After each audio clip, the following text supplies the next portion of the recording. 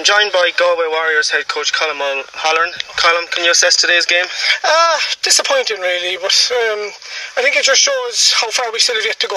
I know we've made strides this year, and we're not looking too down on this, but we still have a ways to go yet. So it's kind of reality as well. Yeah, the Minotaurs played very well, especially offensively. Absolutely. And running with the ball. So you kind of struggled a lot with that today.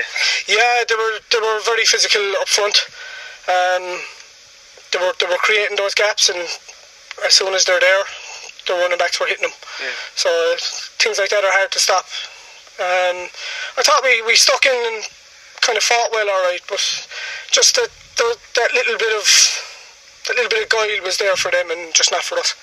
Yeah, and going forward now, you're 3 and 4, is it? 3 and 4. 3 and 4 now after today's game. So you still have opportunities to make the playoffs. We're still in with a shout. But look, we'll go up to Derry and we'll have a bash at it. It was never a target of mine at the start of the season to make the playoffs. So the fact that we're still in with a shout is a success in itself. We're taking it bit by bit.